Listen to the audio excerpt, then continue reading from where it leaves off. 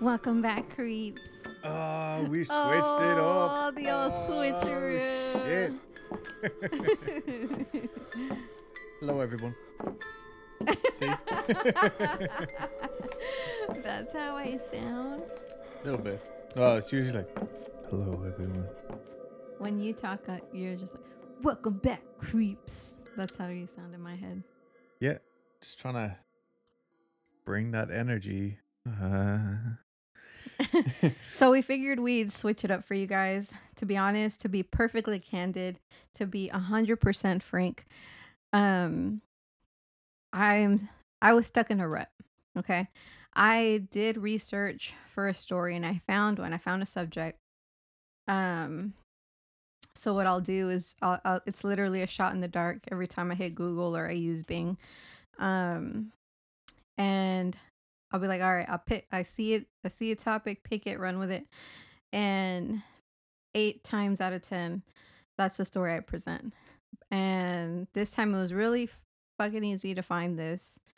But when I read through it, I was like, yeah, this is fucking gnarly.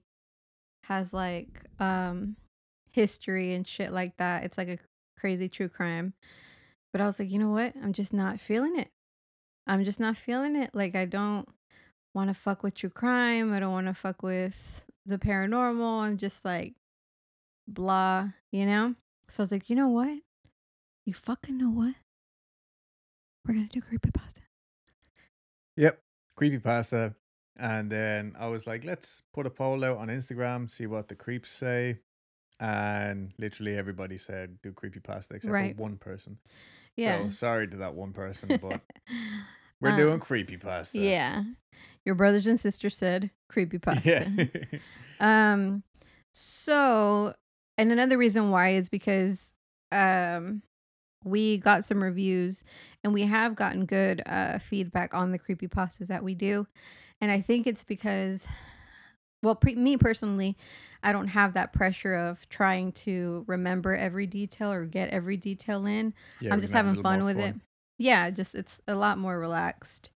But yeah, and like super randomly as well, we did just happen to get like two completely separate people just happened to message us Yeah. on the same or within the same couple of days being Yeah. like, I fucking love that Christmas creepypasta. So I can't guarantee that this one's going to be like as funny or anything, but it's definitely going to be a change of pace. Yeah, that's for sure. That's for true. Yeah. So anyways, we're feeling pretty fucking good. I'm off tomorrow. So I'm on a bit of a coffee binge right now cuz I don't drink. But if I'm off the next day, fuck yeah, let's have coffee at 4 p.m. Yeah, I'm that's game. rock and roll. I am game. Yeah, also we just got our laptop back from FedEx. Fuck FedEx. Yeah, fuck FedEx. But I'm pretty sure everybody's like, yeah. Yeah. I don't know what that castaway thing was all about. I think let's just get into it. Yeah, let's get into it. So you want to go first, or do I go first? You go first. Or all right. So let me fucking tell you a goddamn story. Okay. Oh, also for that one person that messaged us to say that they like that weird air conditioning sound in the background. This is for you. Yeah. We're just about getting around to the time where air conditioning is a constant. So it's fucking hot. Yeah, so you might be in luck. I don't know if you'll pick it up quite as much in these new fancy dancy mics as our old ones, but anyway. I like the air conditioner sound. It helps me go to sleep. Oh yeah. You know what I mean? In real life, yeah. Yeah. So I think it might be what some would call an ASMR trigger, like a sleep trigger. Maybe. I'm a big fan of ASMR, in case you didn't know. I like the whole. Yeah, whereas I am not. He fucking hates it. Yeah, but through some other like YouTube channel that I watch, I happen to find out that there's an actual like, maybe it's not a medical condition, but it's an official titled thing that in some people like ASMR noises like trigger a fucking violent reaction or like an an intense, angry thing, and Yeah. that's me. I cannot help it. Yeah. So now you know a little bit more about us. Yep. And what I have to deal with. All right, so this one is called Beats Bears Battlestar Galactica. No fucking way, is No, it? it's not. It's Ah, just damn it. it's just called Bears. Well then. All right. So this one is called Bears, and the person who wrote it is M. Hostetter. My family had this tradition. Every year on Thanksgiving, we would go to visit Grandpa in the mountains. He lived in this old log cabin for as long as I could remember. I never met Grandma. She died before I was born. One time, after Thanksgiving dinner, when everyone had eaten their fill of turkey, cranberry sauce, and pumpkin pie, Grandpa sat down in the living room and asked me if I wanted to hear a story. Sure, Grandpa, I said. But this time, I don't want to hear a boring story like the one about your bike. Tell me something scary. This kid sounds like an arsehole. He does. Like your fucking bike. Who cares about your fucking bike, Grandpa? Yeah, I get it. One wheel, whatever. One big wheel, one small wheel. I get it.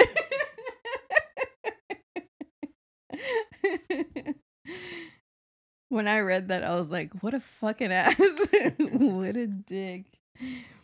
He paused for a moment and scratched his chin and said, go fuck yourself. Just kidding, he didn't say that. He paused for a moment and scratched his chin. Well, I do have one, but it might give you a real fright.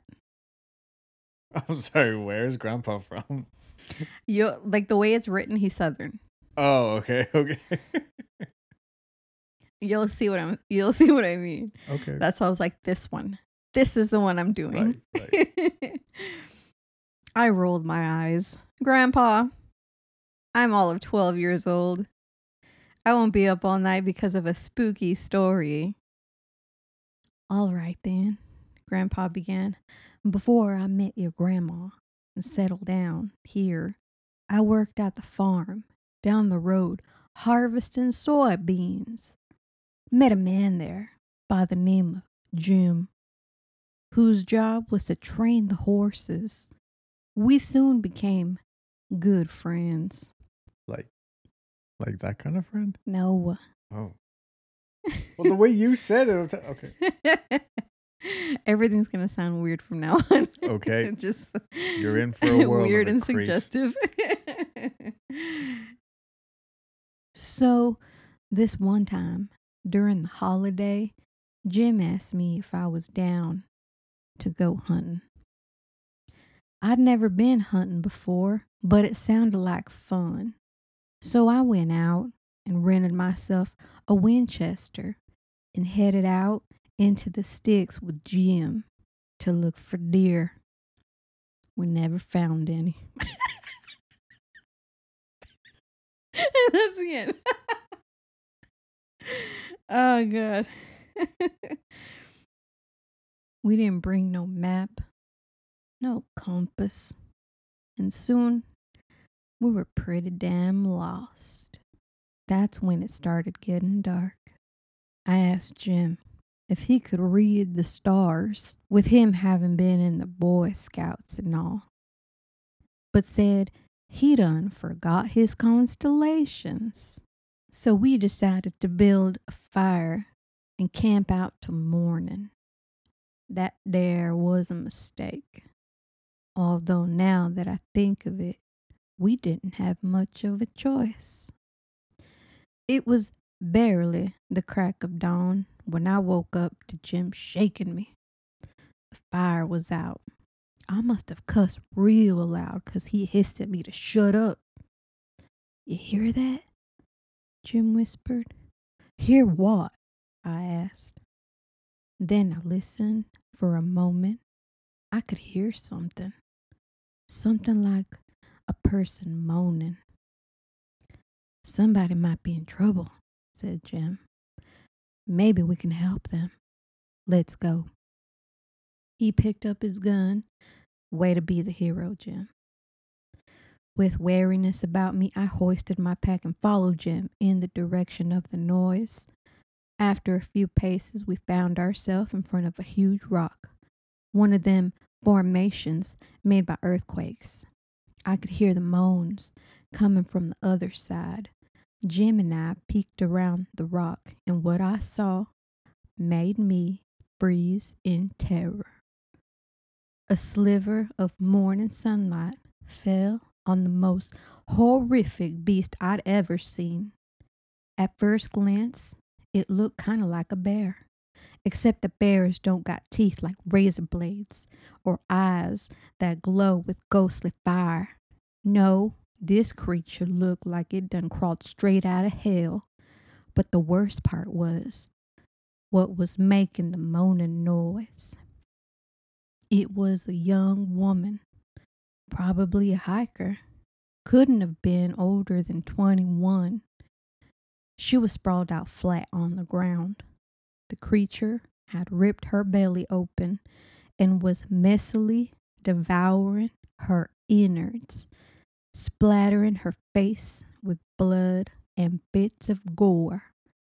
I realized the sadistic fuck was saving her most vital organs for last, forcing the poor girl to die a slow, agonizing death. The creature hadn't noticed us. It buried its face in the woman's intestines, chewing and slurping ravenously. She moaned faintly. I knew she was good as dead, and I was also scared straight as shit.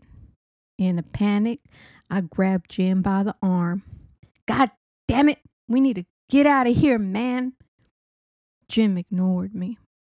He had this serious look on his face, with his jaw set in determination. I knew what he was gonna do and tried to stop him, but it was too late. In one swift motion, he raised the rifle and took aim.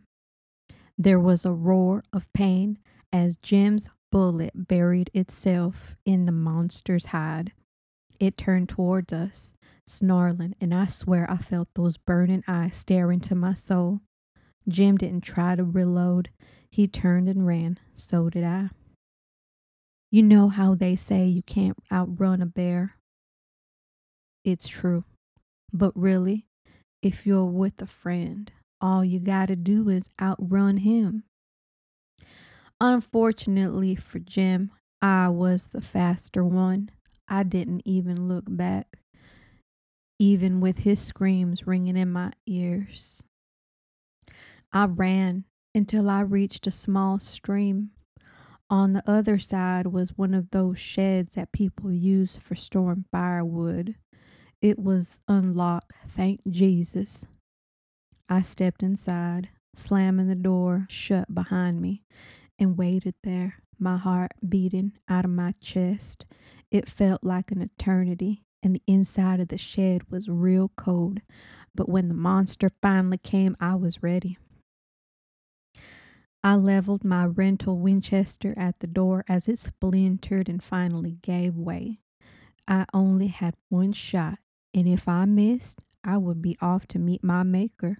So I aimed for the spot right between the varmint's god-forsaken glowing white eyes. Before I could pull the trigger, the monster lunged with lightning speed and pinned me to the back wall of the shed. My forearms hurt like the blazes as its claws dug into my flesh. I could feel the beast's hot, rancid breath on my face, and its jaws were about to crush my skull. This was the end, I thought. But then, out of nowhere, there was this loud, piercing whistle. Never have I met a fella who could whistle like that. The monster turned its head in the direction of the sound. Then it lifted its paws off me and bounded out the shed into the trees and out of sight. I stood there, breathless, aside from bleeding pretty bad, I was all right. I found a map in a drawer in the shed and used it to get back to the road. From there, I made my way back to the farm where I delivered the tragic news to Jim's family. Everyone wanted to know what had happened. Of course, when I told the story, none of them believed me. I laughed. That was a really good story. You must have spent some time on it. Grandpa didn't answer. He just rolled up his sleeve. I gasped. Etched into the meat of his forearm were 3 long blue scars. And that's my story. Blue scars. Yeah, because he's old. Blue scars. Oh, really? That happened? I don't know. Okay. Interesting. Okay. I'm not gonna lie. I struggled to actually find like decent creepypastas, and in my frustration, I ended up just kind of blindly picking a few. Yeah. So let's see. This one's called Chat Room A. Chat room A? Yep. Okay. It was the summer of 2019. The 16-year-old Thomas Mitchell and his family went on a trip to their cabin in the Stillwater State Forest of Montana. He had 2 younger brothers, Felix, who was 10, and Michael, who had just turned 14. They usually spend their time hiking and visiting nearby places during the day and playing with their Nintendos in the evening / night. There wasn't any Wi-Fi in the cabin due to the fact that Thomas's parents wanted the 2 weeks to be free of social media and more focused on family and nature. This, however, didn't mean that they couldn't bring their old Nintendos with them to do something in the evening. Their cabin was rather old-fashioned, with it being built in the 1960s and the fact that there hasn't been any form of renovation since then. Thomas's great-grandfather built it all by himself, and his family was very proud of that. Thomas and his family lived in Seattle, so it was quite a long drive to the cabin. They left early in the morning, and after a few hours, Thomas, his brother, Felix had to go to the toilet. What? That's the sentence. Maybe it's meant to say Thomas's brother. Yeah. So they stopped at a local gas station. The rest of the family also thought it was a good opportunity to get some snacks and to get ready for the rest of the drive. When they arrived, it was already about 11 a.m. in the morning, and the parking lot was pretty busy. All 5 got out of the car. Thomas's dad, Scott Mitchell, filled the car with gasoline while Vivian Jones, Thomas's mom, took the 3 kids to the shop, which was pretty busy. Thomas and Michael went straight to the snacks, and Felix ran towards the restrooms. Vivian waited at the restrooms to take Felix to the snacks, in brackets, where his 2 older brothers were waiting for him. When she heard that a random man was asking him questions, Vivian gasped, "Felix, what are you doing? Stop talking to strangers!" she yelled. Felix quit talking to the random man immediately and walked towards his mom. Thomas's mom was annoyed, but also relieved, and took this out on his younger brother. Wow. Thomas and Michael chuckled. They were both shocked and also kind of entertained. All 4 didn't think much of it, got their snacks, paid for them, and went back to the car. But he just said the 2 were shocked. I mean, yeah, I think everybody was shocked. And also, to clarify, Thomas's mom is also Felix's mom. Oh. Like, there's only one mom. Okay. Vivian Jones, I think. Okay. Yeah, So Vivian she's Jones. the mom to all these kids. Yeah, I don't know why they had to. Okay. Anyway. I'm with you. All right, keep up now. When Vivian told Scott Mitchell, the dad, about what happened, he was also shocked, but emphasized that nothing bad had happened and that everything was all right. And so they went back on their way to their destination.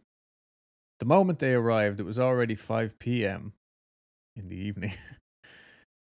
And Scott understood that he had to gather firewood in case it was going to be a cold night.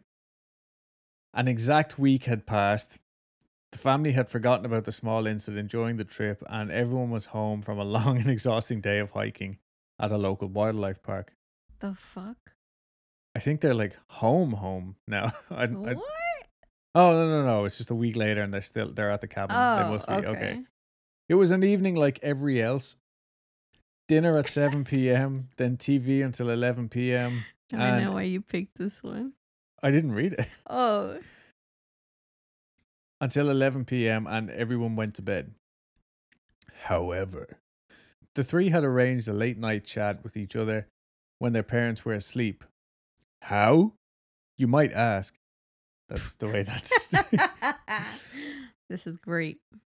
Well, through the Nintendo's old-fashioned chat rooms, they all agreed to meet at around 11:30 p.m. in chat room D. And so they did. ... Thomas, aka Toma 2002, Felix, aka Flying Bat, and Michael, aka M1C43L. What? That's Michael. Oh. Were all three in chat room D. The range of said chat rooms is approximately 65 feet, and that was enough range for all three, given that the cabin was about half of that length. Everyone had a separate room. They all slept in rooms that were connected to each other through one long hallway, which on its turn was connected to the living room and the open kitchen. There was only one door, the front door, which connected the terrace to the living room. See, the cabin was on top of a hill, which was about 55 feet long. The hallway consisted of 5 doors. First came the bathroom on the right side, then Thomas's room on the right side next to the bathroom. Thirdly, Scott and Vivian's bedroom on the left side, and lastly, Felix's bedroom at the right side across Michael's bedroom on the left side. Jesus, I hope this isn't important. Everybody's keeping up, right? Okay, let's go. An hour into chatting, Thomas heard a branch snap outside. He looked up at the one window in his old-fashioned room. Probably just the wind or an animal, he thought to himself. Advertisements. Oh, no. What? I copied and pasted from the website. I'm like fucking Ron Burgundy. Sorry, folks. You done? He was like, I didn't know. I thought probably the animal or the wind advertisement. Caught me off guard. It's like all in the same text and all. I made sure of that. The woods are the natural habitat of advertisements. Advertisements. They're fucking. You gotta watch out for those advertisements. Fuck. Okay. As Michael was typing, Thomas was going through the things he had done and seen today. The ice cream he ate with his family, the bear he saw, the try, another branch snapped. Shit. Thomas's window was wide open with the fly screen separating him and the outside world. He probably heard it because he's the only one that always leaves his window open at night. Michael had sent a message. Guys, did you see that there's someone in chat room A? Thomas frowned.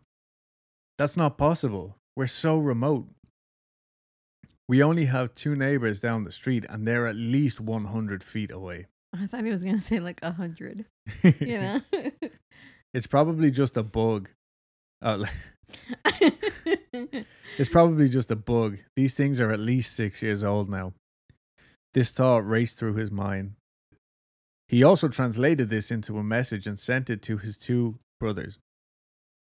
Yeah, I agree with Thomas. It's probably just a bug or something, said Felix. Michael responded with a short, "Are you sure?" which made the other 2 doubt.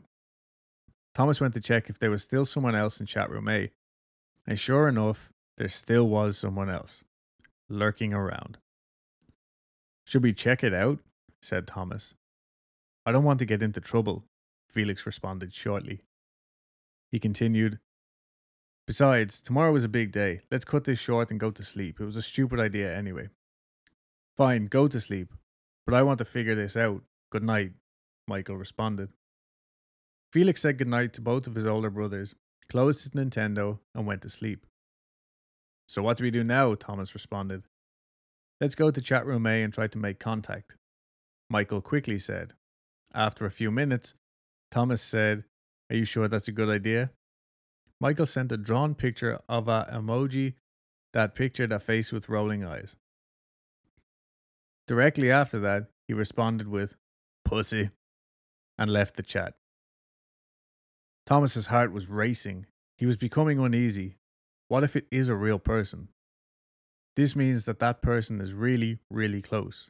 Closer than 65 feet, he thought to himself.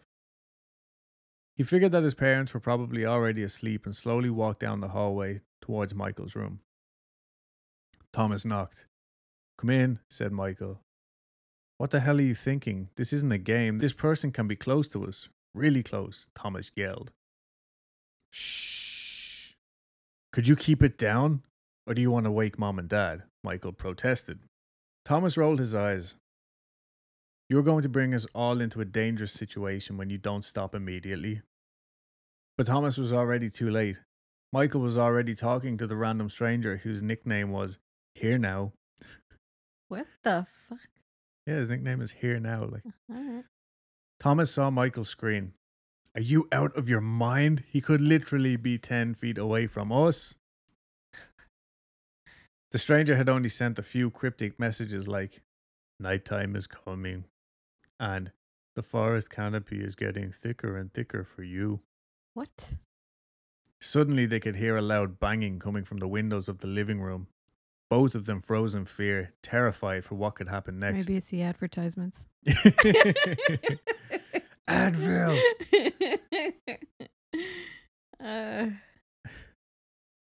I warned you this would happen, said Thomas. Michael didn't say anything. He was completely shocked. He closed the chat and powered his Nintendo off. Let's remain calm, said Michael, as Thomas was taking his anger out on his younger brother. Michael was getting tears in his eyes, but couldn't cry because he was frozen in fear and was shocked. Thomas couldn't stand it anymore. He quietly went to the living room.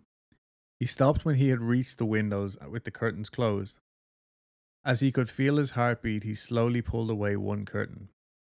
The window was smeared with a dark substance. It was hard to make out shapes and colors at first, but as his eyes adapted to the combination darkness and moonlight, it quickly became clear what substance this was. It was blood. Bloody hand marks were made all over the window. Thomas was disgusted and terrified, but as always, he was curious about who or what did this. He put on his raincoat, grabbed a sharp kitchen knife, put on his shoes, and slowly opened the door. When the door was finally opened, the frisky air slammed into his face. The frisky air. You're lucky that's all it slammed into, Thomas. Frisky bastard. The only thing he could hear was crickets and the sound of rustling in the bushes down the densely overgrown hill. The viewing platform was clear. Thomas was trying to keep up with his heartbeat, trying to slow it down. What? But he couldn't when he saw that the small fence gate was open and was no longer open. I'm sorry, what? But he couldn't when he saw that the small fence gate was opened and was no longer open. He went back inside to grab an electric torch and got back outside to finally close the door behind him. He tried to intimidate the intruder by shouting, "Get the hell away! I will call the police. This is our land." Jesus. But he could barely yell. Okay, so I guess it was more like, "Get the hell away! I will call the police. This is our land." I forget what children sound like. He was so scared that you could hear it in his voice. After a few minutes of nothing, he was now at the top of the hill. He had walked all the way down to the place where the car was parked. Even more uncertain than before, he yelled, "Hello?" He could hear an almost unnatural scream, but not a scream like you'd imagine. It was an almost growl-like scream. Thomas was completely freaked out now. He turned around and went back towards the house. He could hear rustling behind him and knew that it was probably already too late. Was this it? Is this how I meet my fate? Thomas was thinking about unimaginably painful ways to die. Then he sprinted toward the terrace of the house. That's so funny. He was thinking about unimaginable Yeah. unimaginable things. Then he sprinted towards the terrace of the house and closed the small and low gate when he had reached the point where he thought he was safe. As he was trying to calm himself down, he could feel a sudden and hard hit on the back of his neck. Bam! Oh shit, you scared me. Everything slows down and fades to black. Darkness. ... That's it. Okay, That's the so whole fucking thing. I don't know. so this kid died. I guess. I mean, I don't think they were going very far anyway. So. I'm sorry, creeps. I think it's funny. I think that was a great story. Good. I'm glad. Just remember, you all voted for this. And remember, when you're in the woods, watch out for those advertisements. We can't go to a cabin in the woods. I'm terrified of advertisements. Okay. Lay one on me, sister. Okay. She's not my sister. That would be weird. That would be weird. So when I found this story, I emailed it to myself and I called it, like, in the title, like the subject line, I wrote the creepy pasta to end all pastas or wets. Please dust my wets. All right, before we start, I need you to, chill and just like relax, because this one is a long one, but it's a good fucking one. It's called A Shattered Life by Matt Demersky. You can check this guy out at mattdemersky.com. He is an author now. He has books out and stuff like that. And this, like, after reading this, I was like, I want to fucking check out the rest of his stuff. Right on. And you should too. Sounds good. I don't know when you're going to read this, but I can tell you when it started. I was out for a walk, alone in the woods, when the entity came for me. It was beyond a blur. It was, for lack of a better term, absence of meaning. Where it hid, there were no trees. Where it crept closer, there was no grass. Through the arc it leapt at me, there was no breeze of motion. There was no air at all. As it struck, I felt the distinct sensation of claws, puncturing me somewhere unseen, somewhere I'd never felt before. My hands and arms and legs and torso seemed fine, and I wasn't bleeding, but I knew I'd been injured somehow. As I fearfully ran back home, I could tell that I was less. I was vaguely tired, and it was hard to focus at times. The solution at that early stage was easy. A big cup of coffee helped me feel normal again. For a while, that subtle drain on my spirit became lost in the ebb and flow of caffeine in my system. You could say my life began that week, actually, because that was when I met Mar. She and I got along great, though to be honest, I'm pretty sure I fell in love with her over the phone before we even met. It was almost as if the strong emotions of that first week made the entity fight back. It was still with me, latched on to some invisible part of my being. The first few incidents were minor, and I hardly worried about them. The color of a neighbor's car changed from dark blue to black one morning, and I stared at it before shaking my head and shrugging off the difference. 2 days later at work, a coworker's name changed from Fred to Dan. I carefully asked around, but everyone said his name had always been Dan. I figured I'd just been mistaken. Then, as ridiculous as this sounds, I was peeing in my bathroom at home when I suddenly found myself on a random street. I was still in my pajamas, pants down, and urinating. but now in full view of a dozen people at a bus stop. Horrified, I pulled up my clothes and ran before someone called the cops. I did manage to get home, but the experience forced me to admit that I was still in danger.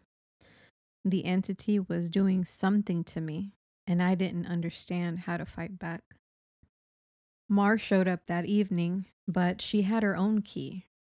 Hey, I asked her in confusion, how'd you get that key? She just laughed. You're cute. Are you sure you're okay with this? She opened a door and entered a room full of boxes. I know living together is a big step, especially when we've only been dating 3 months. Living together. I'd literally just met her the week before. Thing was, my mother had always called me a smart cookie for a reason. I knew when to shut my yap. Instead of causing a scene, I told her everything was fine, and then I went straight to my room and began investigating. My things were just as I had left them, with no sign of a 3-month gap in habitation, but I did find something out of the ordinary. The date. I shivered angrily as I processed the truth. The entity had eaten 3 months of my life.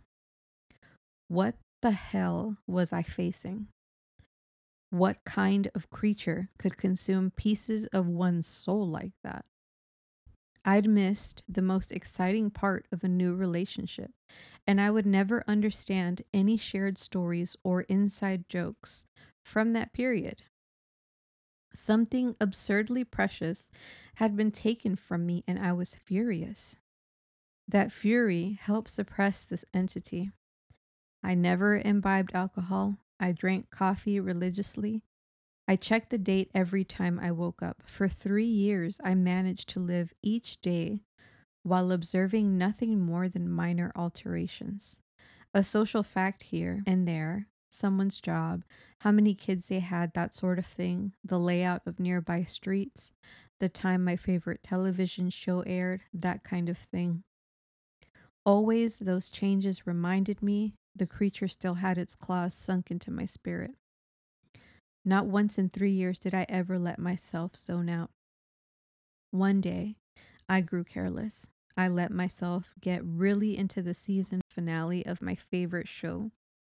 It was gripping, a fantastic story. Right at the height of the action, a young boy came up to my lounger and shook my arm. Surprised, I asked, "Who are you? How did you get here?" He laughed and smiled brightly. "Silly, Daddy." My heart sank in my chest.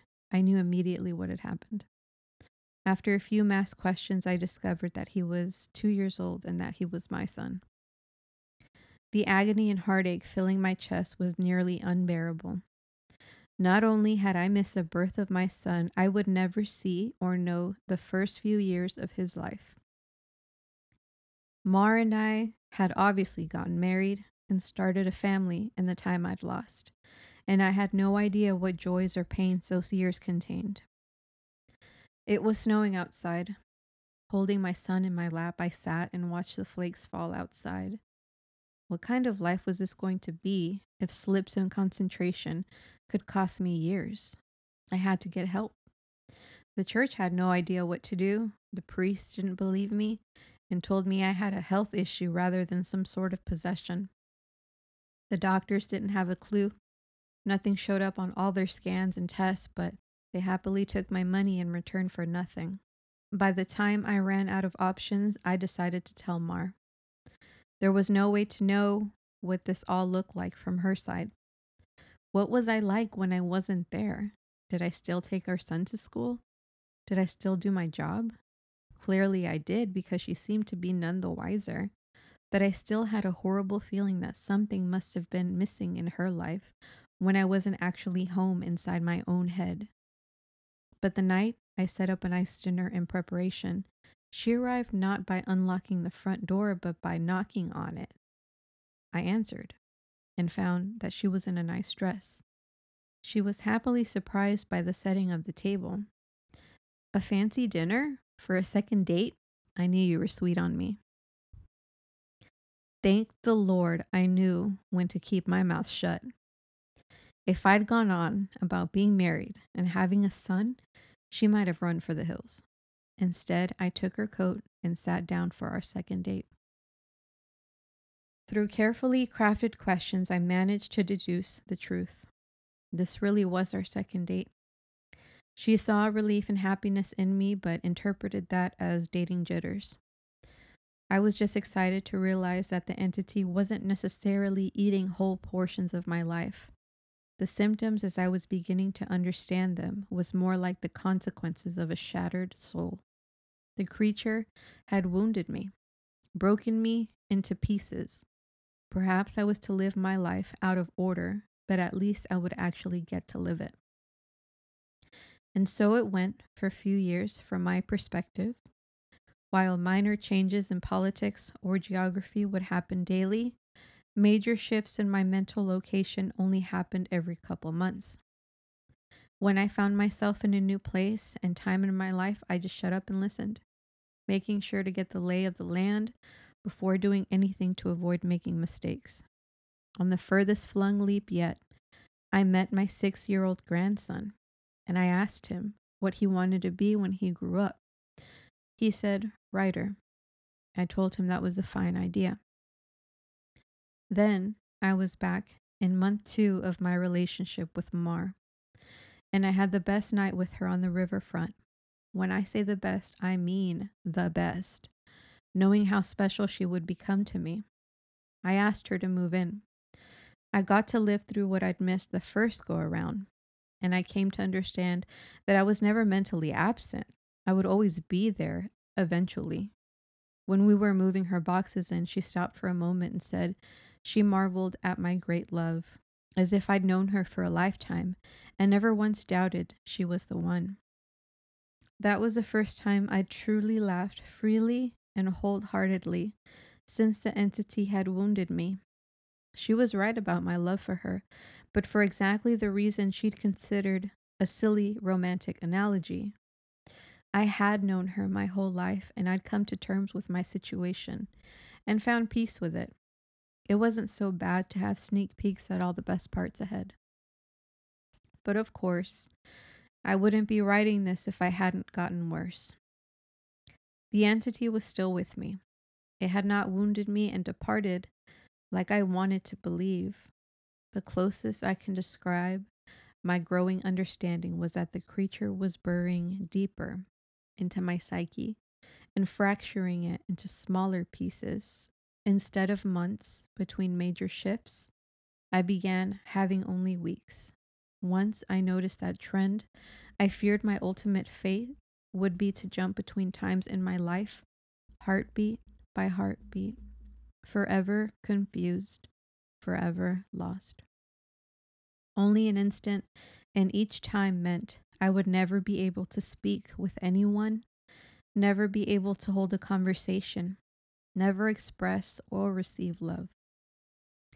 As the true depth of that fear came upon me, I sat in an older version of me and watched the snow falling outside. That was the one constant in my life. The weather didn't care who I was or what pains I had to face. Nature was always there. The falling snow was always like a little hook that kept me in place.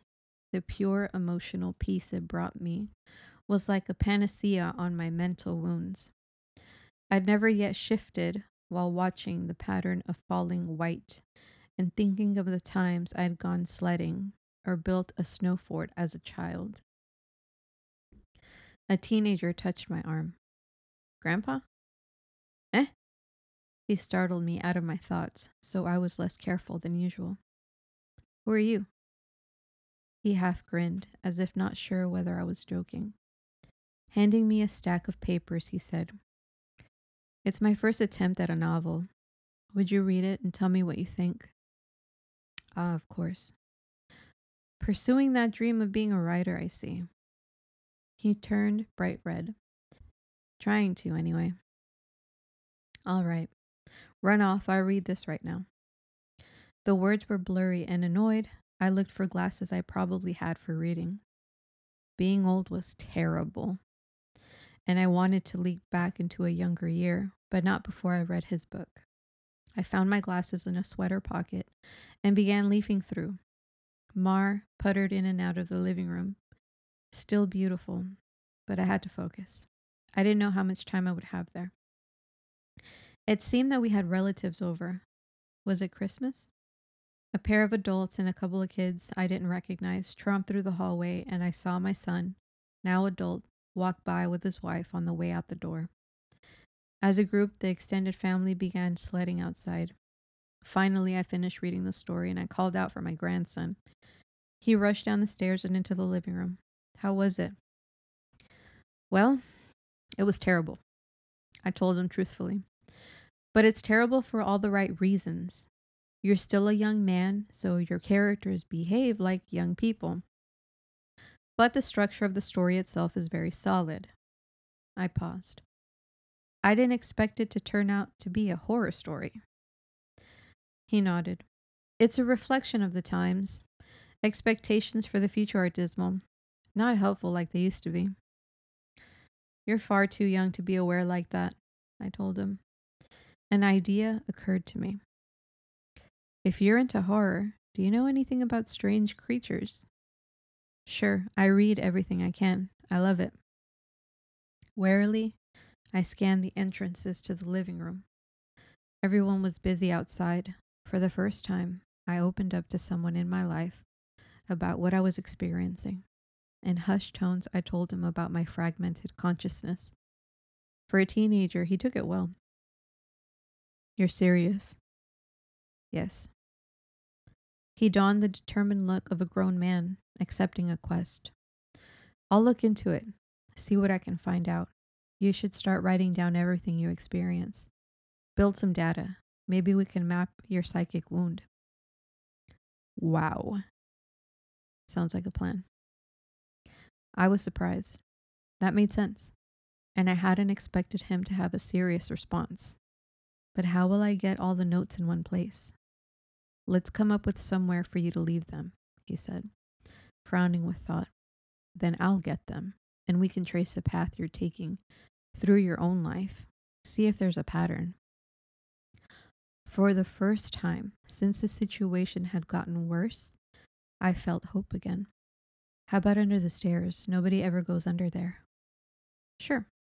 He turned and left the living room. I peered at him. I heard him banging around near the stairs. Finally, he returned with a box, laid it on the carpet, and opened it to reveal a bursting stack of papers. He exclaimed, "Holy crap!" But of course, being a teenager, he didn't really say crap. Taken aback, I blinked rapidly, forgiving his cussing because of the shock. Did I write those? He looked at me with wonder. Yeah, or you will. You still have to write them and put them under the stairs after this. He gazed back down at the papers, then covered the box. So you probably shouldn't see what they say. That could get weird. That much I understood. Right. He gulped. There are like 50 boxes under there, all filled up like this. Deciphering these will take a very long time. His tone dropped to deadly seriousness. But I will save you, Grandpa, because I don't think anyone else can. Tears flowed down my cheeks then, and I couldn't help but sob once or twice. I hadn't realized how lonely I'd become in my shifting prison of awareness until I finally had someone who understood. Thank you. Thank you so much. And then I was young again. And at work on a random Tuesday.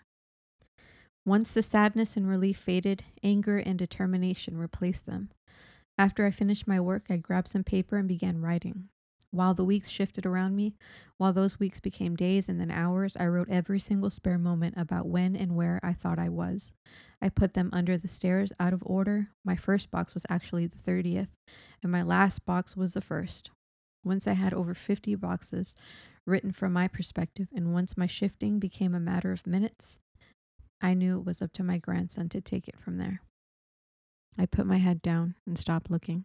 I couldn't stand the river of changing awareness any longer. Names and places and dates and jobs and colors and people were all wrong and different. I'd never been older. I sat watching the snowfall. A man of at least 30 that I vaguely recognized entered the room. Come on, I think I finally figured it out. I was so frail that moving was painful. Are you him? Are you my grandson? Yes. He took me to a room filled with strange equipment and sat me in a rubber chair facing a large mirror twice the height of a man. The pattern finally revealed itself. How long have you worked on this? I asked him, aghast. Tell me you didn't miss your life like I'm missing mine. His expression was both stone cold and furiously resolute. It'll be worth it. He brought 2 thin metal rods close to my arm and then nodded at the mirror. Look. This shock is carefully calibrated. The electric zap from his device was startling but not painful. In the mirror, I saw a rapid, arcing light silhouette appear above my head and shoulder. The electricity moved through the creature like a wave, briefly revealing the terrible nature of what was happening to me. A bulging, leech-like mouth was wrapped around the back of my head, coming down to my eyebrows and touching each ear, and its slug-like body ran over my shoulder and into my very soul. It was a parasite, and it was feeding on my mind. My now adult grandson held my hand as I took in the horror. After a moment, he asked, Removing it's gonna hurt very badly. Are you up for this? Fearful, I asked, Is Mar here? His face softened. No, not for a few years now. I could tell from his reaction what had happened, but I didn't want it to be true. How? We have this conversation a lot, he responded. Are you sure you want to know? It never makes you feel better. Tears brimmed in my eyes. Then I don't care if it hurts or if I die. I don't want to stay in a time where she's not alive. He made a sympathetic noise of understanding and then returned to his machines to hook several wires, diodes, and other bits of technology to my limbs and forehead. While he did so, he talked. I've worked for 2 decades to figure this out, and I've had a ton of help from other researchers of the occult. This parasite doesn't technically exist in our plane. It's one of the lesser spawns of me see me, and it feeds on the plexus of mind, soul, and quantum consciousness / reality. When details like names and colors of objects changed, you weren't going crazy. The web of your existence was merely losing strands as the creature ate its way through you. I didn't fully understand. I looked up in confusion as he placed a circlet of electronics like a crown on my head in an exact line with where the parasite's mouth had ringed me. What's a me-see-me? He paused his work and grew pale. I forgot that you wouldn't know. You're lucky, believe me. After a deep breath, he began moving again and placed his fingers near a few stitches. Ready? This is carefully tuned to make your nervous system extremely unappetizing to the parasite, but it's basically electroshock therapy. I could still see Mar's smile. Even though she was dead, I'd just been with her moments ago. Do it. The click of a switch echoed in my ears, and I almost laughed at how mild the electricity was. It didn't feel like anything, at least at first. Then I saw the mirror shaking in my body within that image convulsing. Oh, no, it did hurt. Nothing had ever been more painful. It was just so excruciating that my mind hadn't been able to immediately process it. As my vision shook and the fire burned in every nerve of my body, I could see the reflected, trembling light silhouette of the parasite on my head as it writhed in agony equal to mine.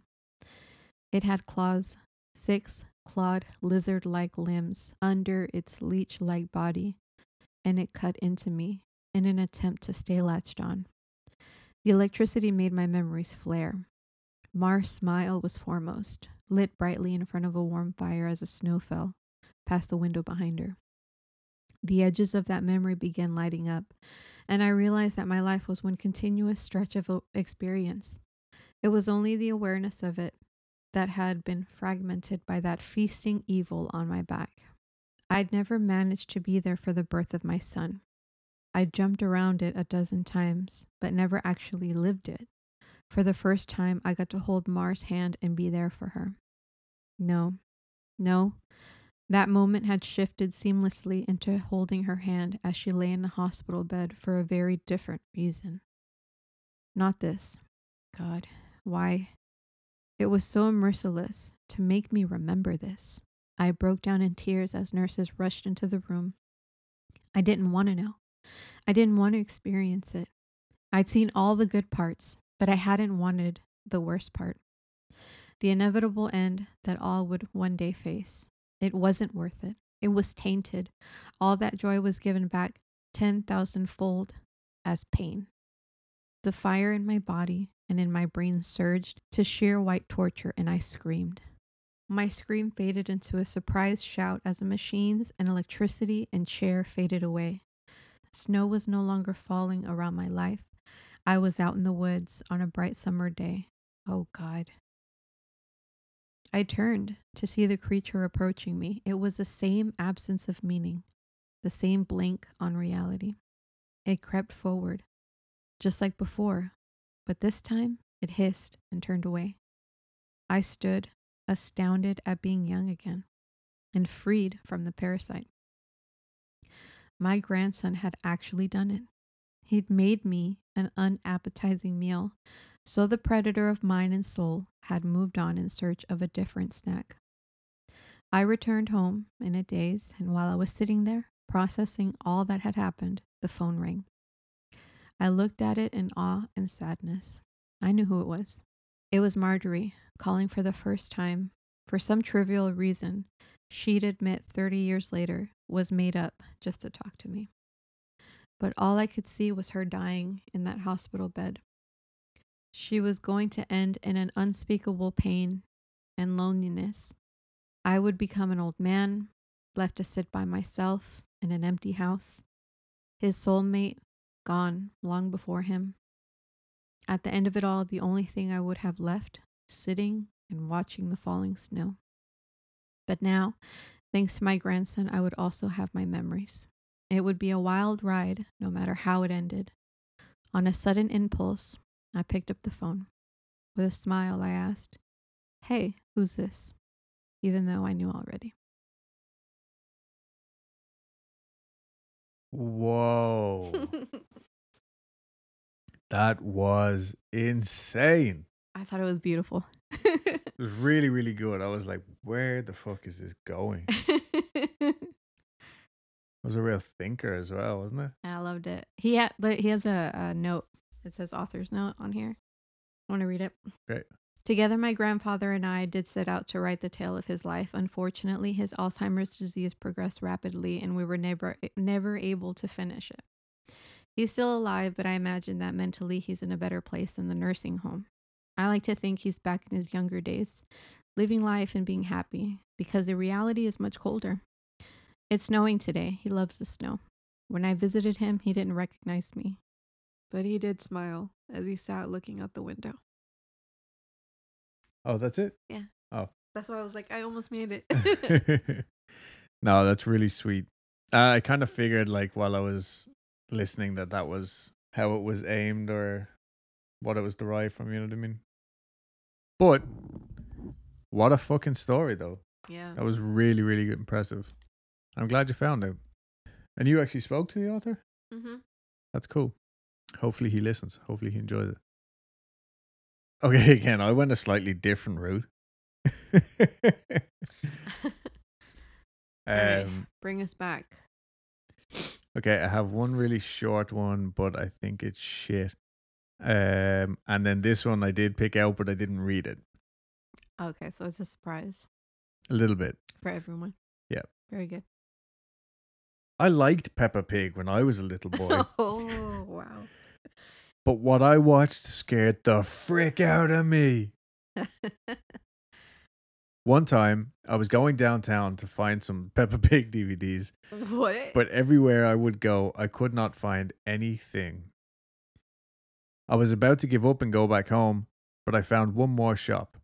It was Walmart. Okay. A real small little hole in the wall place. Yeah. Yeah. We just have one in town. It's called like Walmart. You ever heard of Walmart? Yeah, I don't know. Like super unique. I asked myself, oh, sorry, I should have gone on. I asked myself, why is Walmart in the United Kingdom? Mm. So I took a look. In there was a bunch of DVDs of shows like Pocoyo, Pingu, Bear in the Big Blue House, Teletubbies, and even Arthur. Did you have Bear in the Big Blue House growing up? I know they played it on TV, but I never watched it. Oh, yeah. It was like after our time. My little cousin used to call it Bear in the Big Blue Arse. Yeah. Ah, that made me feel better. I'm over here wiping tears off my face. Yeah, I feel a little bit insensitive. I've seen almost every episode of those shows, but never seen those episodes on those DVDs. I found a Peppa Pig DVD with 2 episodes called Daddy Pig Loses the Race and Daddy Pig's Revenge. I think it's. Why couldn't they call him like Papa Pig? It just seems. It's weird, right? It's kind of dirty Yeah. or something. Yeah, I don't know. I don't know, like. Maybe it's us. Maybe we're the problem. No, it absolutely is. But like phonetically, like for alliteration I purposes, know, right? Papa Pig Papa just Pig, yeah. seems I like love the it smarter when you call me choice. Big Papa. Big Papa. I was decided to buy the DVD because it was the only Peppa Pig DVD there. I put it in my DVD and played all episodes. The beginning of the first one was normal, except in the background it was nighttime and there was blood on the title. What?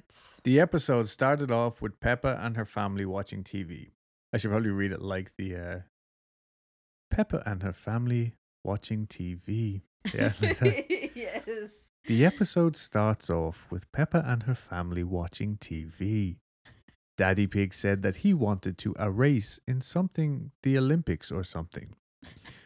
The next day, Daddy Pig was in the race with some people also racing, and then the race started.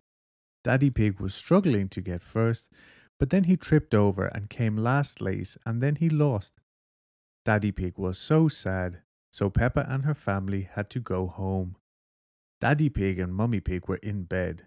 Mummy Pig were asleep, but Daddy Pig was awake with hyper-realistic eyes. What and he the looked, fuck? It's so out of place. And he looked very angry. Papa Pig sounds like he's about to fucking lose it. He said, wait, how does Daddy Pig sound? He has like a really deep voice. Okay. I think. He said, I have to get revenge on everyone. They have to pay for it. Whoa. Episode ended. That's what prostitutes say. The next episode didn't have an intro. It started with Daddy Pig going outside killing everyone. Wow. Peppa woke up and saw him kill everyone. Then Peppa Pig screamed silently and ran down the cellar. A silent scream is just a yawn, though. Could have been. Then Daddy Pig went home and went into Peppa and George's room. Oh no. And then Daddy Pig holded the axe in the air. Then George woke up and gasped. And then the screen went black, and Daddy Pig chopped him up. George's crying sounded just like his crying from the episode Lunch. And even Daddy Pig said, "Oh, now, George." But it sounded like Grandpa Pig. What the fuck? I didn't even know there fucking was a Grandpa Pig. After that, the screen went back to normal, and Daddy Pig killed Mummy Pig. Then he got a grenade and threw at Susie Sheep's house and the school. After that, Peppa Pig got out of the cellar and called the cops about Daddy Pig. Mrs. Rabbit tried to get Daddy Pig, but she got chopped up into pieces too.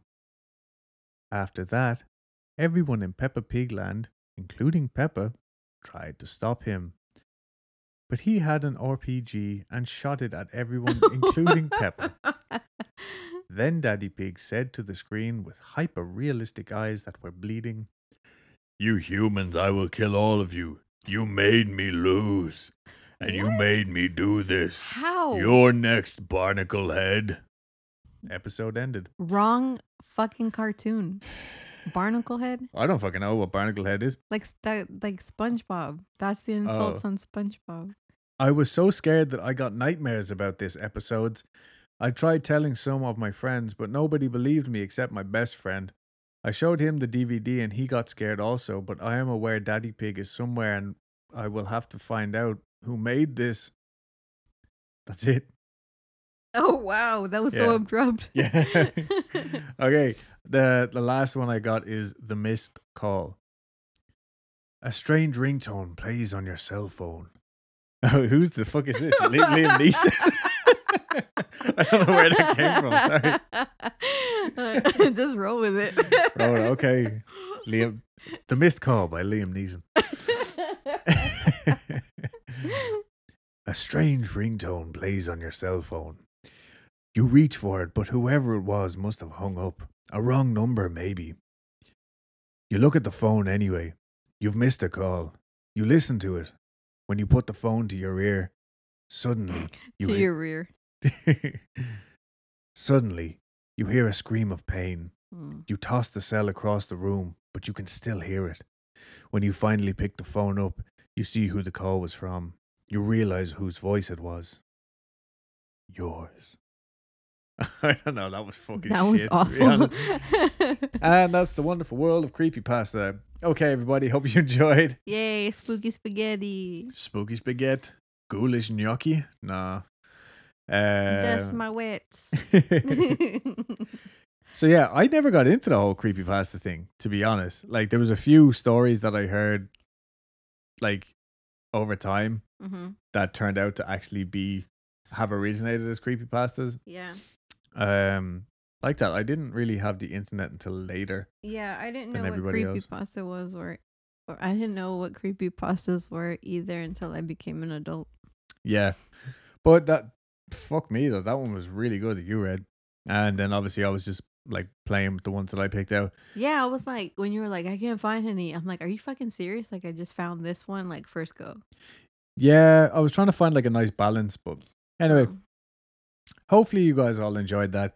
We'll probably do another one in like 3 or 4 months' time. We might actually start doing them more for Patreon if the Patreon members would enjoy that. If they're cool with that. Yeah, you they know. reach out, let us know. And yeah, I did get a request to do a Slenderman story. John Q. Slenderman. But we will get to him. All right, and yeah, that's it. All right, cool. Thanks, Alright. everybody. All right, you know what to do, guys. Do Yep. the follows on the platforms, and I'm on TikTok. Come look at my cats. Yep, actual cats. Yeah. Yeah, I think that's it. Follow us everywhere. If you're following us, if you're listening to us on iTunes, please take a minute to rate, review, subscribe, all that good stuff. Yeah. And And you know what, guys? Today, this is what I want you to do. I want you to go to the corner store, your local Tesco, CVS, Walgreens, pharmacy, whatever. I want you to go and I want you to buy yourself your favorite candy. And I want you to enjoy it. Because you know what? You fucking deserve it. are you done? Yeah. Okay. All right, everybody. And also, if you are on YouTube and you enjoy watching us and you enjoy listening to us, make sure to go subscribe to us on there because we only have like 50 subscribers. So it would be nice to build that up a little bit. Where? YouTube, Oh, we have 50 subscribers? 51, yeah. Wow, I'm surprised we have that many. Yeah, me too, because like nobody watches it. Yeah. Join the Patreon. Okay, bye. Goodbye.